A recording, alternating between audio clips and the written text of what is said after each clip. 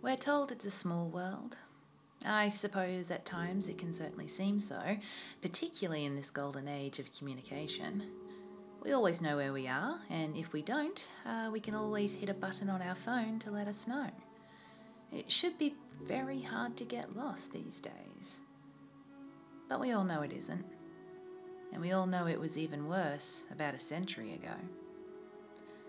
When a tragedy occurs, when people die, there is this horrible grief that those left behind have to learn to live with. But there's also a finality to the event, a conclusion, which, while it might not lessen the pain, it helps to at least explain it. But when something or someone goes missing, that sparks a period of mourning that can never fully be reconciled, and in their absence, they leave nothing more than painful questions that will hang like tangible things above those left behind, whose only duty now is to wait for an answer that will never come. And when a loss is large enough and strange enough, something that goes missing can evolve from an unexplained absence into an everlasting legend. And so it is for the SS Waratah. Her lavish, expensive beauty, coupled with her tragic fate, has led to the SS Waratah being called Australia's Titanic. She was a stately, massive steamship weighing in at over 9,000 tonnes and measuring 141 metres in length. She had 8 staterooms, 100 first-class rooms, and her cargo hold could be converted to hold nearly 700 steerage passengers. She could average about 13 knots, which, while somewhat underpowered compared to other ships of the time, served its purpose of making her an enjoyable ride. She was constructed in Glasgow in 1908, and she boasted a new design idea, where at the bottom of her cargo hold there would be 8 watertight compartments sectioned out in her hull that could be sealed if there was a breach and she started taking on water. This was supposed to make the liner unsinkable. And here we have that Titanic comparison again. You see, the Titanic, which was under construction in Belfast at the time of the Waratah's disappearance, was employing exactly the same principles. At the turn of the 20th century, immigration to Australia from the UK had swelled dramatically. The stigma of Australia being a land of cast-offs and misfits was fading, and now it was replaced with the one that we know more commonly these days, the image of a bright, warm land full of health and happiness. Many different ships took advantage of this rush for warmer climes, one of them being the British-based company called Blue Anchor Line, who had a fleet of 20 state-of-the-art steamliners that would provide a luxurious journey to the far side of the world. And considering that their focus was on immigration to Australia specifically, they decided to give their ships distinctly Australian names. So you have the Murrumbidgee and the Geelong, and the Warrnambool and the Wilkenya, and the company's star, its largest and most expensive liner, the SS Waratah. She had 2 roles: bring people from the UK to Australia and then return with cargo, most notably gold. Her first voyage was on the 5th of November 1908 and was without incident, which was to be expected considering her captain, Joshua Elby, had 30 years of nautical experience under his belt. London to Sydney, Sydney to London. Her maiden voyage was textbook and garnered no particular interest to anyone that wasn't directly involved. So when in 1909 she set off again from London, there was no reason to expect that this journey would be anything more than routine, and for the first leg, it wasn't. It was the second return journey where things changed. The passenger lodgings were almost empty compared to the voyage out, with the crew outnumbering the passengers 119 to 92, but there was still a motley array of people. There were the 2 famous axemen from Tasmania, Alf Clark, who had won the world champion underhand cut, and his companion, Jack Calder, who stood a shocking 6 foot 5 inches tall. That, while big today, was simply monstrous back then. Both are travelling to London to give demonstrations of Australian woodchopping skills at the famous Crystal Palace. Mrs. Agnes Hay and her daughter were also on the boat. They were both the wife and daughter of the politician Alexandra Hay, and they were suffering a significant amount of bad luck. They were going to London to recover from recently escaping a fire in their manor home in Adelaide, which had then burnt down to the ground. There were 6 members of the Bowden family who were travelling with and acting as the guardians of 2 more little girls, Leona and Dora Schulman, aged 11 and 10 respectively, who were on their way to meet their mother in London. There was Ernest Page, a travelling showman and hypnotist, Nora Connolly, a widow returning to her native Dublin with $5,000 in savings, enough to set her up for the rest of her life, and Neil Walter Black, who was planning on proposing to his intended when he got to London. Dr. J.T. Carrick was a famous biologist and heading back to London with his discoveries, and then there was the Turner family with their 5 children and a nursemaid.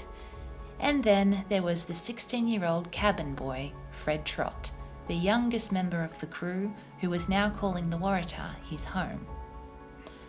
No one had any reason to suspect that anything should or even could go wrong.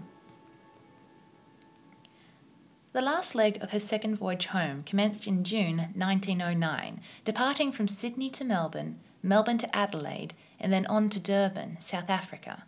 She departed Durban on the 26th of July, just as bad weather was beginning to set in. Now, she wasn't the only ship to brave this weather, as the storm, while bad, wasn't considered great enough or terrible enough to dock the ships just yet.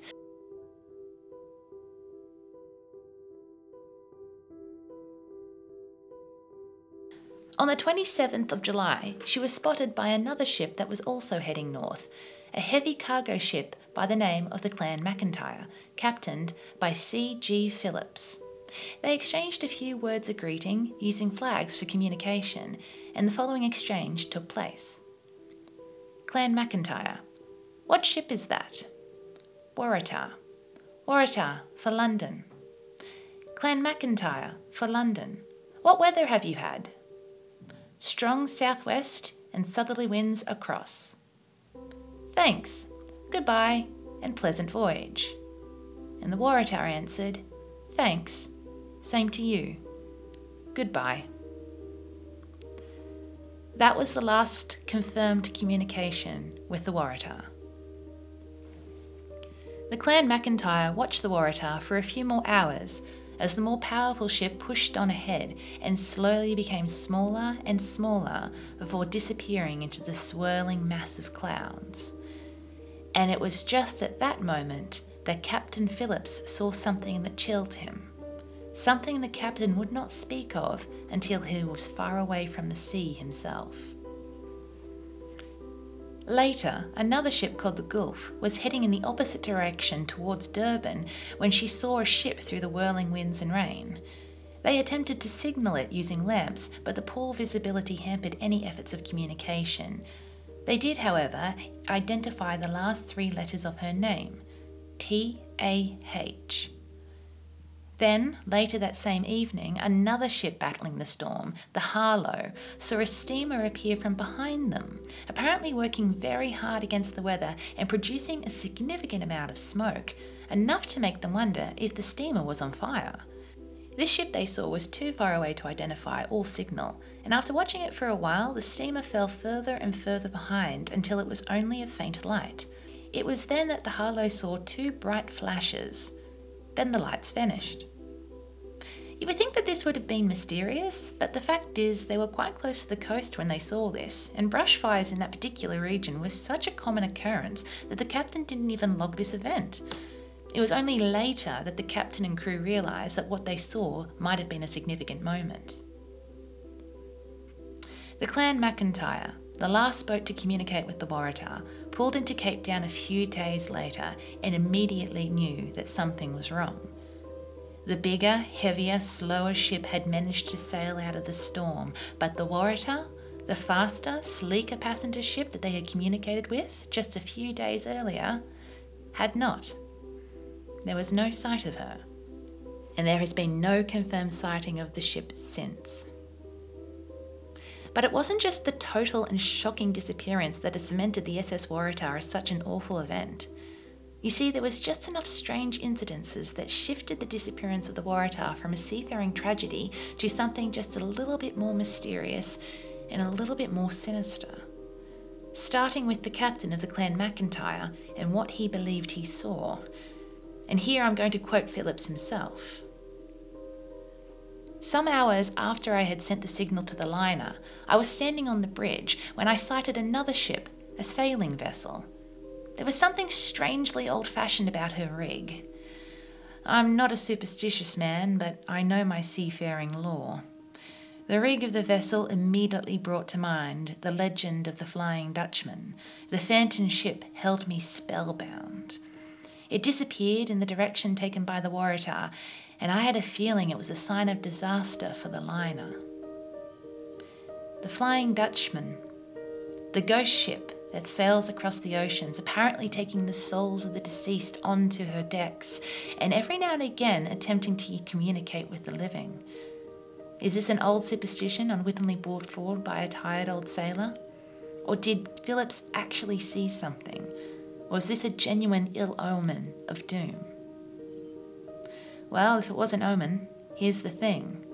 It wasn't the only one, and Captain Phillip wasn't alone in feeling that something horrible and unavoidable was awaiting the Waratah. Because you see, 211 people were lost. But that number was supposed to have been 212. Claude Sawyer was an engineer and a frequent passenger on a variety of steamboats, seemed to have been the only one that wasn't quite as confident in this unsinkable ship as the rest of the travellers. He had disembarked in Durban and sent his wife a message on the wire, one simple line that would have lasting consequences. Thought Waratah top heavy.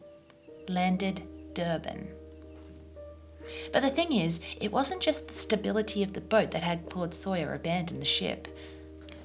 Sawyer believed that he was being haunted by a repeating prophetic dream. The following is an account told to the newspaper, The Daily Observer, but again. One night at sea, he dreamt of standing on the ship's boat deck, staring into the sea. Suddenly, a knight on a horse rose out of the waves, swinging a medieval sword. A blood-stained sheet was fluttering behind him. The apparition screamed out, "Waratah, Waratah," then faded. Sawyer woke up screaming in his berth. He couldn't sleep after that, but resolved to get off the ship at the next stop. Sawyer claimed that he had had this same dream 3 nights in a row, and during the inquest into what happened to the Waratah, Sawyer submitted this dream as an explanation for his sudden departure, right alongside his factual evidence showing that he genuinely believed the boat to be too top-heavy, unstable, and unable to properly recover from rolls. And considering the Waratah was lost in heavy seas during the storm, this fear looks to be founded.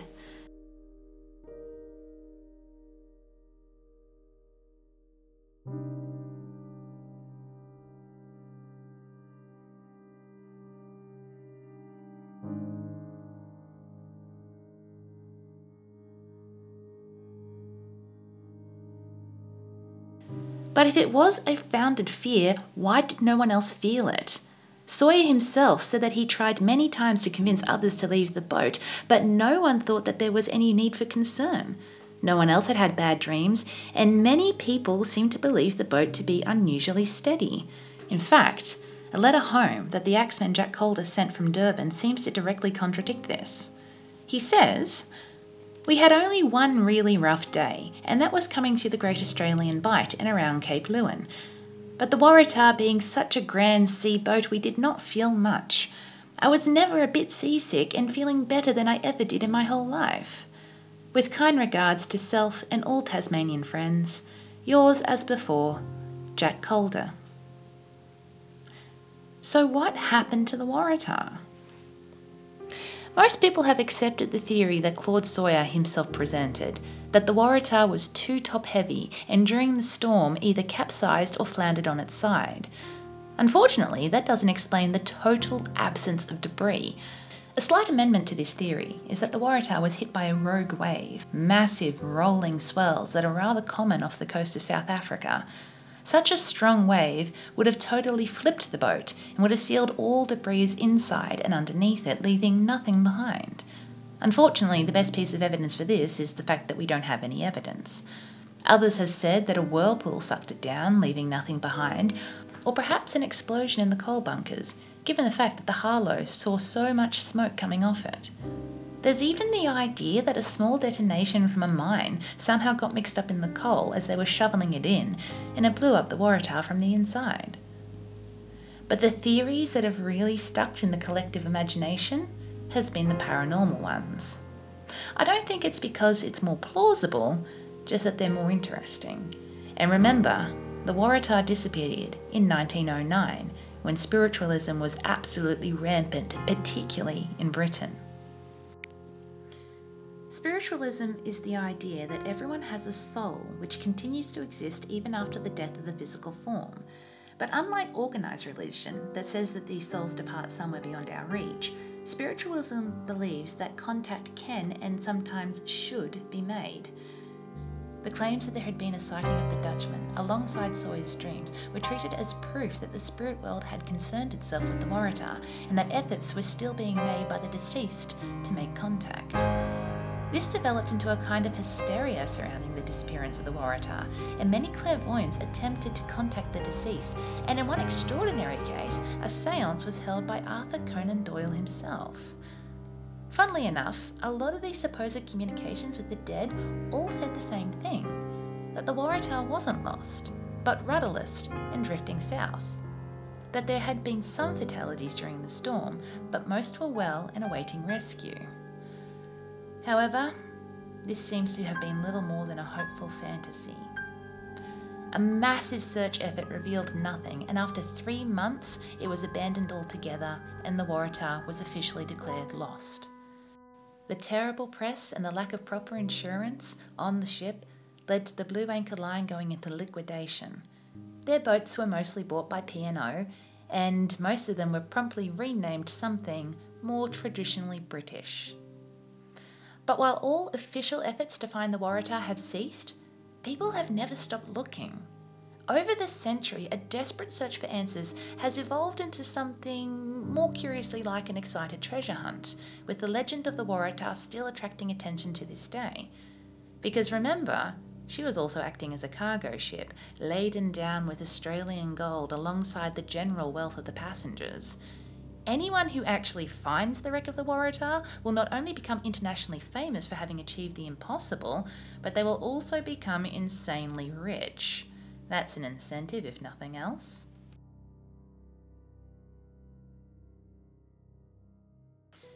But it doesn't look likely.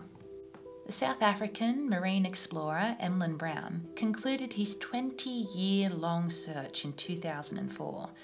Extremely experienced and thorough, many thought that if the Waratah had any chance of being located again, it would be by Brown. But even he was forced to admit defeat, stating, "I've exhausted all options. I have no idea where to look."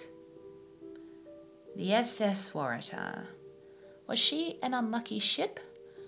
Or did she just have an unlucky name? Perhaps the Blue Anchor Line should have done a bit more research before they christened their largest boat with the name Waratah, as that name has had a pretty bad run. If we go back nearly 50 years to the mid-1800s, that's when the first little accident happened. On the 25th of February 1848, the Waratah, a cargo ship departing from Gravesend in London with the destination of Sydney, was wrecked off the coast of France, right near the Ile aux Saints, which, strangely enough, was an island with a lighthouse on it, which should have been easy enough to see. 13 lives were lost. Then, not one, but 2 ships bearing that name were lost just near Sydney in 1887, the first being in February, when a collision with a steamer sunk the newest Waratah just near Sydney Cove. It was subsequently raised and later scrapped that week. Then in June, another Waratah became grounded near North Bully. After being relentlessly hammered against the rocks and losing both its rudder and its stern posts, the newspapers reported that all hopes of saving the vessel had been abandoned. It was so difficult to get to that it was just a case of waiting for the ship to be pummeled up by the waves until it broke up into smaller pieces that could be easily taken away. And then, in 1889, another Waratah sunk as the tail end of the cyclone caught it off Cape Preston near the Pilbara region. All hands were lost. And again, January the 20th, 1894, This time, the ill-named Waratah was caught up in a storm, ripped apart, and lost near Rocky Island in New South Wales.